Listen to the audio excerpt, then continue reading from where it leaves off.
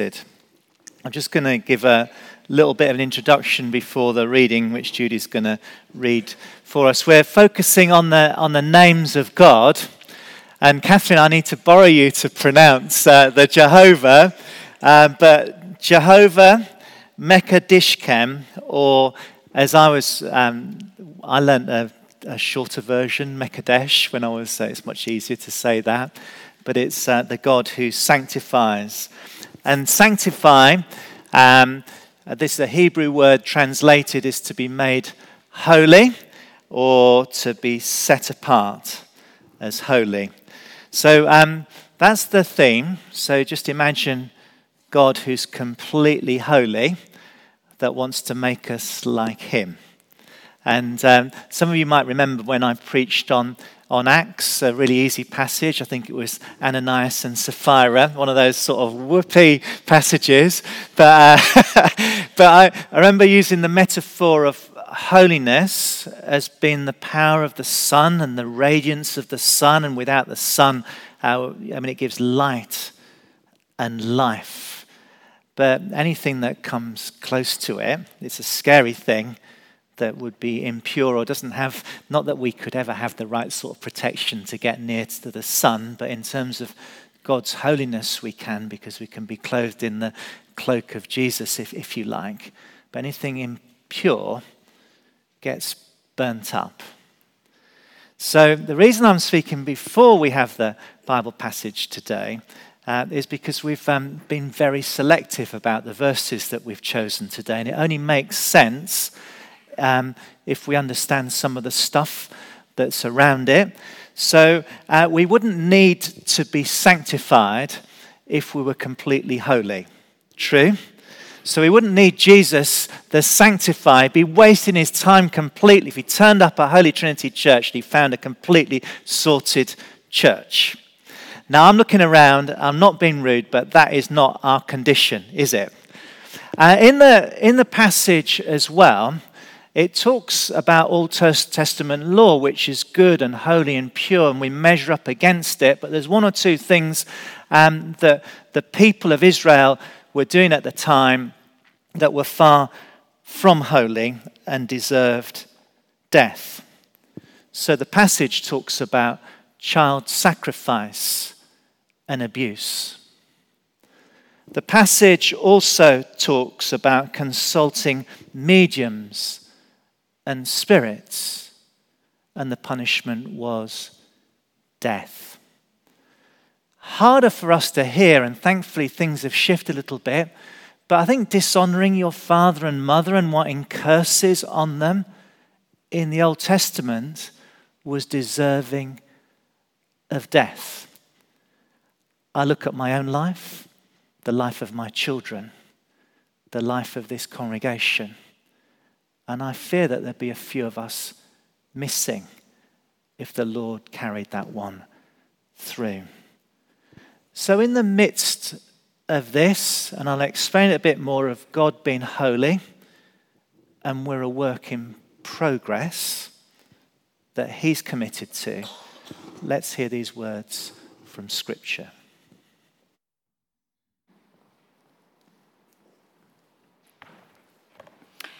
So today's reading is from Leviticus chapter 20, verses 7 and 8, and then 22 to 24.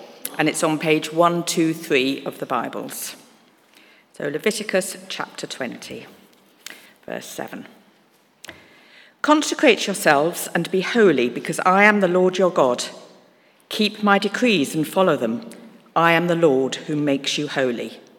And then verse 22. Keep all my decrees and laws and follow them, so that the land where I am bringing you to may not vomit you out. You must not live according to the customs of the nations I'm going to drive out before you. Because they did all these things, I abhorred them. But I said to you, you will possess their land. I will give it to you as an inheritance, a land flowing with milk and honey. I am the Lord your God, who has set you apart from the nations. This is the word of the Lord.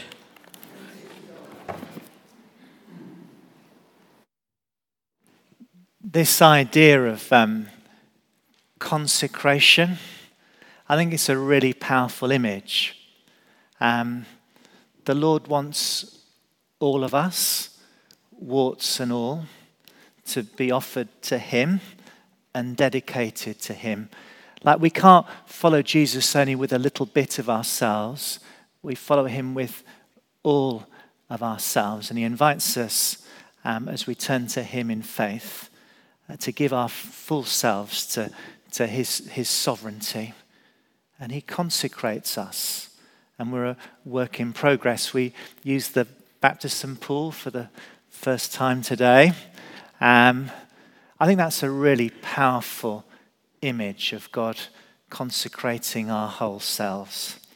And when we're baptized, God does all sorts of things. He cleanses us, he anoints us, he assures us of his love. He marks us with the Holy Spirit. We're his for keeps. And we die to stuff, and we're changed, and we're raised in a different way. And metaphorically speaking, I would imagine that we leave quite a bit of dross and worse at the bottom of the pool. Now, when I gave myself fully to the Lord, it was quite a hard work because I thought I had to live up to God's holy standard, and I could manage it for a little bit. But it's hard work, isn't it? It's a real struggle. And I'll talk about this a little bit later, but no more than can we become holy in our own efforts. We can't continue to be holy in our own efforts. The only way that can happen is with God's help and his covering. But I will come back to that. So we're God's chosen people. We're set apart. And we're called to live holy lives. Now, it's not going to be quite like Jesus, but it jolly well needs to be similar to Jesus. It doesn't mean that we're sinless. It means that we're set apart. It means that we're still making mistakes, but in a process of being transformed. I didn't know this book, but some of you will know the Chronicles of Narnia. And you might even be able to tell me what book 5 was. No?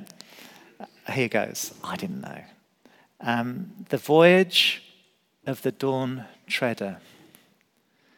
I think it's a powerful image, stay with me, of what it means to come to faith and the process of sanctification. So when I say Eustace, put your own name in there. It would be nice and fairly nearly true to say that from this time forth, Eustace ... you was a different boy, a different child. To be strictly accurate, he began to be a different boy. He had relapses. There were still many days where he could be very tiresome. But most of those, this is God speaking, I shall not notice. The cure had begun. Are you different? Can others tell the difference? Could people genuinely say, Patrick, the cure has begun? Jesus' holiness, doesn't roll off the tongue, is more reflected in me today than it was yesterday. In the metaphorical fire of God's holiness, I hope that we between us will be presented as more precious stones rather than an abundance of chaff. It's a slightly different Bible passage that I'm referring to there. But that's the call for us to be gleaming and reflecting God's glory, rather than to be obscured and I suppose, consumed as chaff. I've got 3 points today on sanctification. The first one, being sanctified, is God's work, not ours. The second, sanctification requires us to be willing to work with God, the Holy Spirit. And the third and really annoying one is sanctification is a complex, lifelong journey. But actually it has a very good outcome for those of us who are hidden in the holiness of our Lord Jesus Christ. So firstly, being sanctified is God's work, not ours. Being holy, being made holy, it sounds impossible, really, at one level. And we sort of struggle to believe that sometimes. But church, it's really important to know that we are, because of what Jesus has done. But that's not the only bit that we need to know this morning. But that's a really important bit. If you never clock onto that, we're on a hide into nothing, basically. So what's our job and what's God's job? Notice the promise. He says, I am the Lord who sanctifies you. Jehovah Mekadishkem. Jehovah Mekadesh. I'm the Lord who sanctifies you. God is doing the sanctifying work. He's making us holy. We're not doing it through our own efforts. He sets us apart. We belong to him. He begins a transforming work and it continues until its completion. We're sanctified, Romans 15:16 says, by the power of the Holy Spirit. John 15 and Hebrews 10, apart from what Jesus did for us on the cross, our efforts are as good as useless.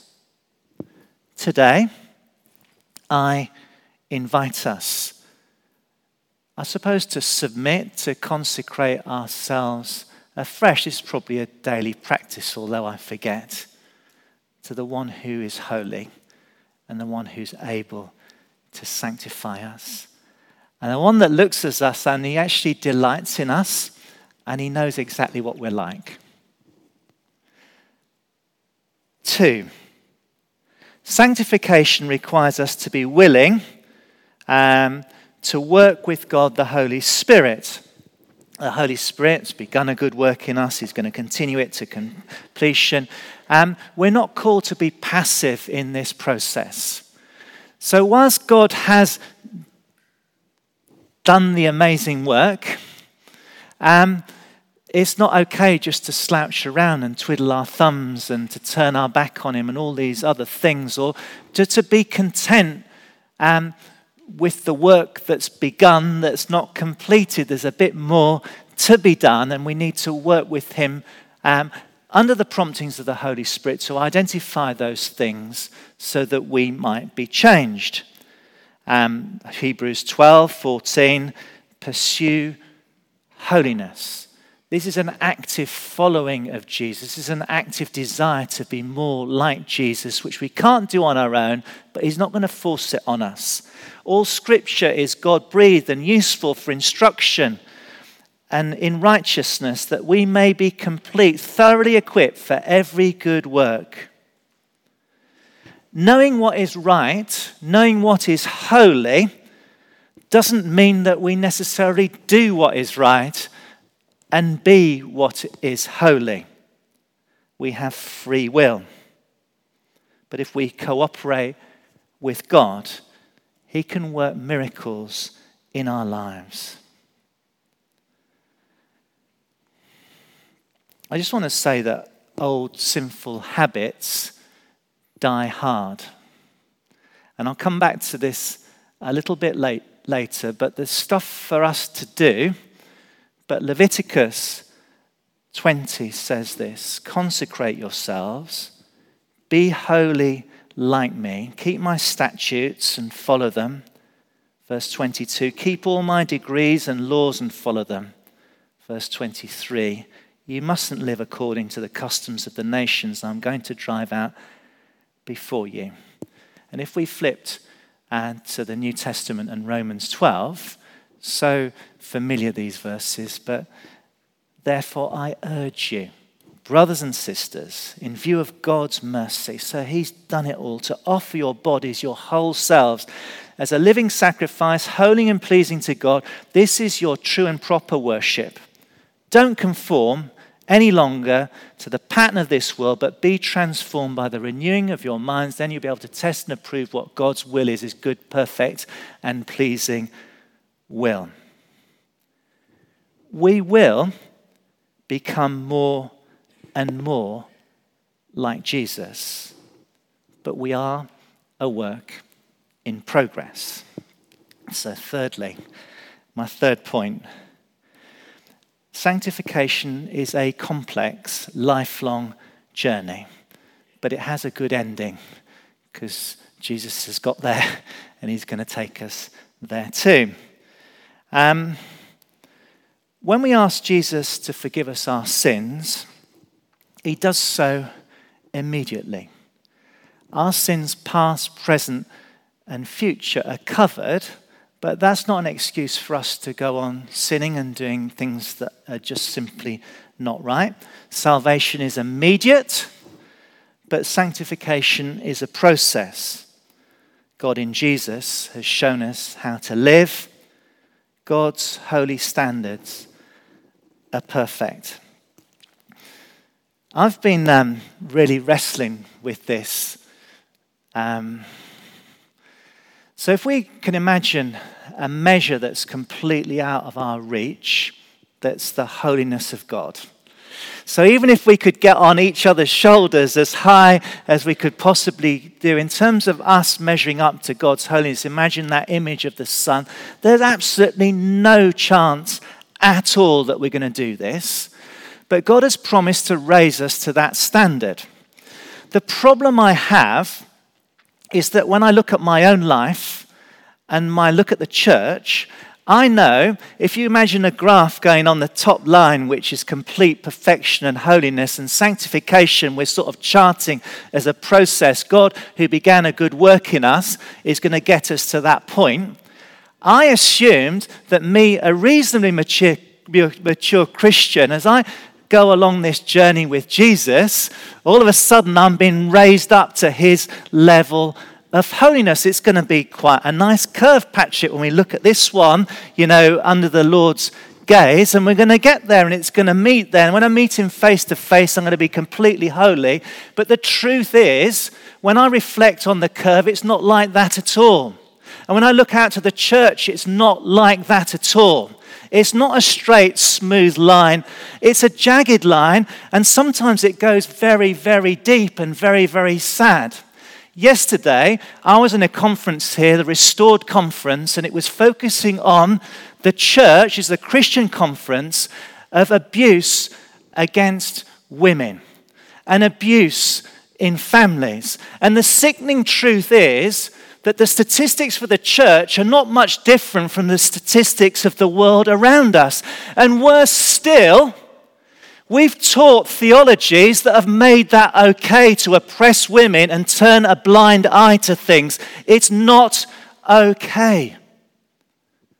Now, I quote a very extreme example there, but you need to hear this, and I'm really sorry because I know I'm going to be saying this in a context where some of you might be traumatized for hearing this, but I'm in a dilemma here because I'm accused as a Christian leader, on the one hand, of keeping silent about these sorts of things. And on the other hand, if you mention such things, it stirs up deep things inside people.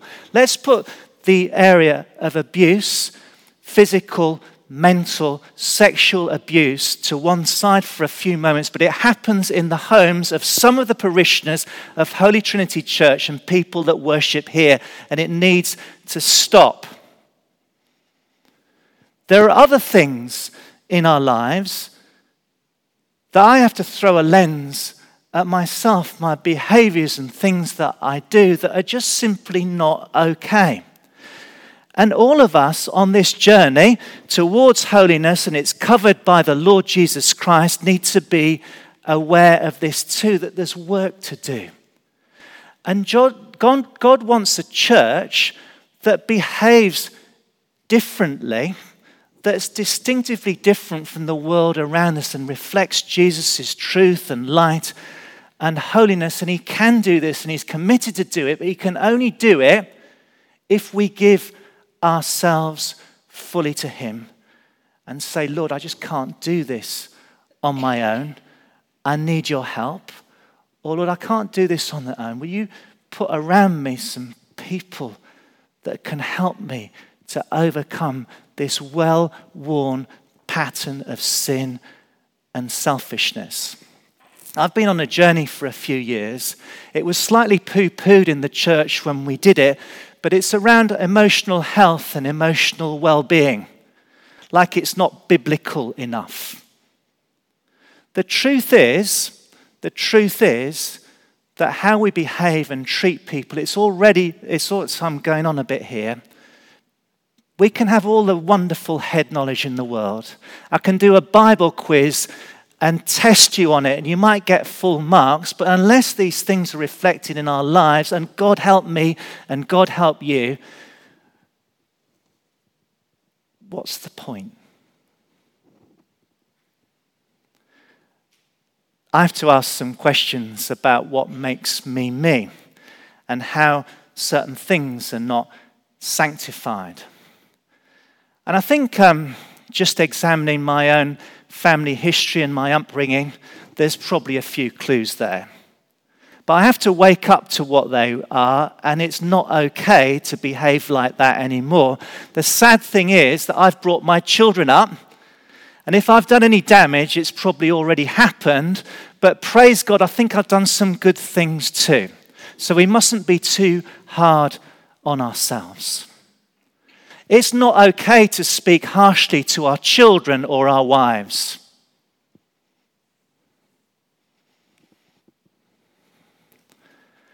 I'm going to change the tone slightly of my talk, but it's going to be on the same theme. Any of you got a piano? Does it need tuning?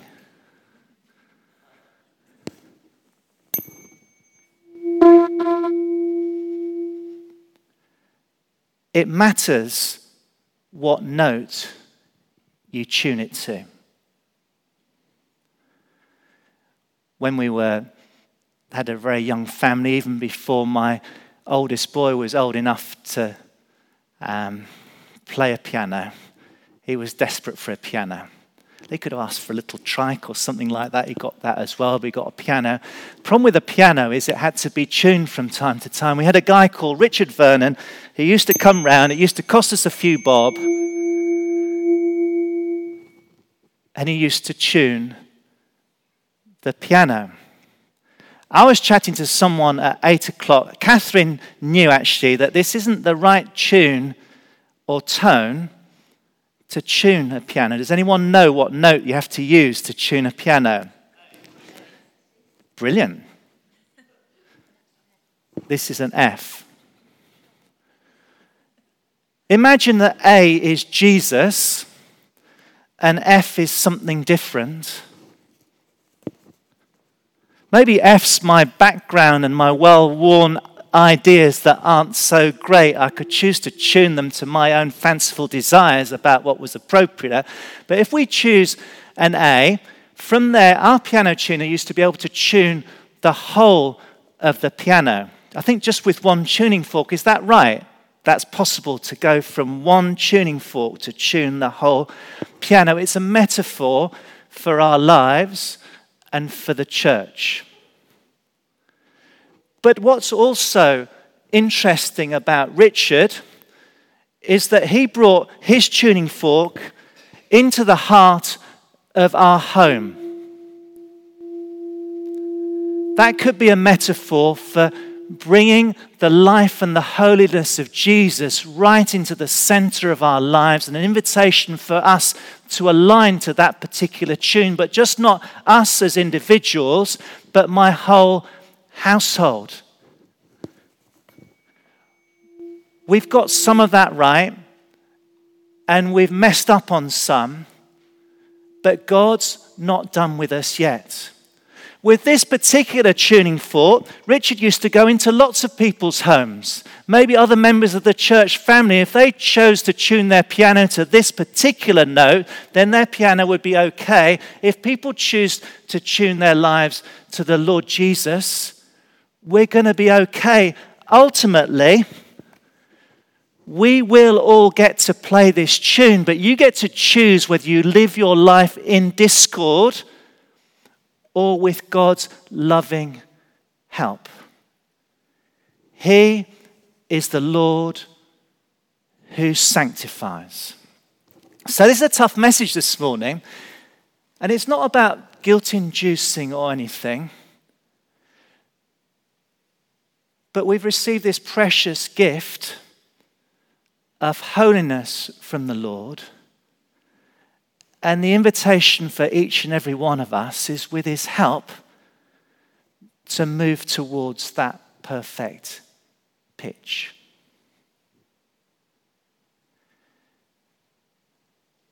All of us have got work to do. But hear this, the Lord doesn't sit with the tuning fork looking down in judgment on us. He looks down in love and longing that we cooperate with him. I'm going to read some words from Galatians 5 because I want this to be practical rather than theoretical.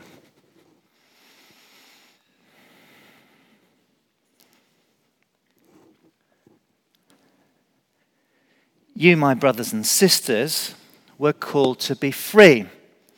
This is verse 13 of Galatians 5.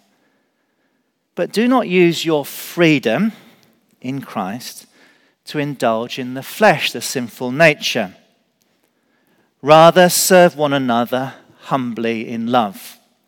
For the entire law is fulfilled in keeping this one commandment: love your neighbor as yourself. If you bite and devour each other, watch out, or you'll be destroyed by one another. So I say, live by the Spirit, and you won't gratify the desires of the flesh. For the flesh desires what's contrary to the Spirit, and the Spirit what is contrary to the flesh. They're in conflict with each other, so that you are not to do whatever you want. But if you're led by the Spirit, you're not under the law. And there's a long list here. And if these things are too severe, just hear that sin is sin, so it doesn't have to be on the list. The acts of the flesh, the sinful nature, are obvious: sexual immorality, impurity and debauchery, idolatry and witchcraft, hatred, discord, jealousy, fits of rage, selfish ambition, dissensions, factions, and envy, drunkenness, orgies, and the like. I warn you, as I did before, that those who live like this will not inherit the kingdom of God. But the fruit of the Spirit is love, joy, peace, forbearance, kindness, goodness, faithfulness, gentleness, and self-control. Against such things there's no law. Those who belong to Christ Jesus have crucified the flesh with its passions and desires. Since we live by the Spirit, let's keep in step with the Spirit. Let's not become conceited, provoking, and envying each other. The good news is that our holy God is not done with me or you yet. When we recognize and confess our ungodly thoughts and actions, have a desire to be changed, the Lord who sanctifies will transform us. We're a work in progress. The Lord who sanctifies will complete his good work in us.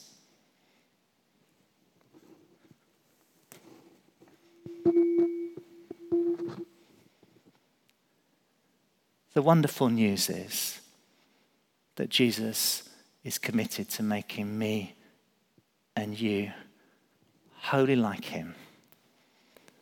The invitation, with his help, is for him to accelerate that transforming process.